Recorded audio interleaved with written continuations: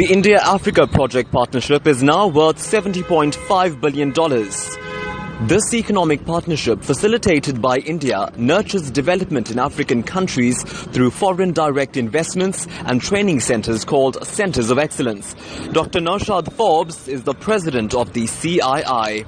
We in CII are committed to partnering with Africa on a long-term sustainable basis for the benefit of both the economies of India and Africa. CII promotes India-Africa relations through its institutional linkages with 78 counterpart organizations in 37 African countries. As per the World Bank, the Indian economy is projected to grow by 70.6% and 7.8% of GDP over the next 2 financial years.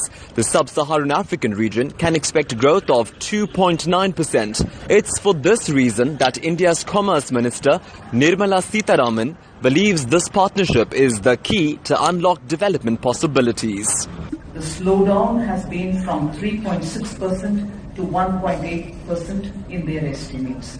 If the global trade situation is dismal, I would only want to say before this August gathering that the opportunities for Africa and India in terms of trade and project relationship is only immense, and absolutely a large percentage remains untapped.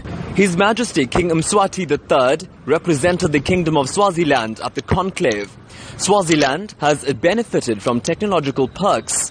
A main project of this partnership, King Mswati expects the alliance to also address Africa's infrastructure and energy challenges. Africa is looking up to India to explore investment opportunities in the kingdom, in the continent, in a variety of sectors such as manufacturing, pharmaceuticals, and renewable energy, to mention but a few.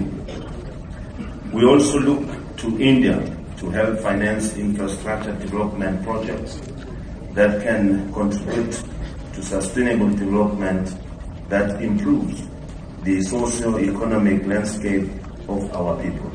Indian President Pranab Mukherjee reflected on the historic link that India shares with Africa. When we were fighting against our colonial masters, we shared our sufferings, and in that process, we deeply expressed our gratitude to Africa, because our father of nation, Mahatma Gandhi, was baptized on the soil of Africa to fight against injustice, exploitation.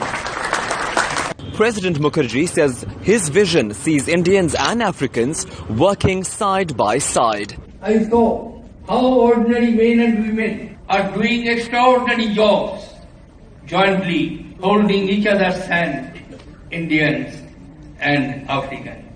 India and Africa together will have a GDP of 35 trillion US dollars. South Africa is the 5th highest foreign direct investment beneficiary of India, with at least $498.2 million invested in the country from 1996 to 2016, proving that the India-Africa project partnership isn't just a forum of small change.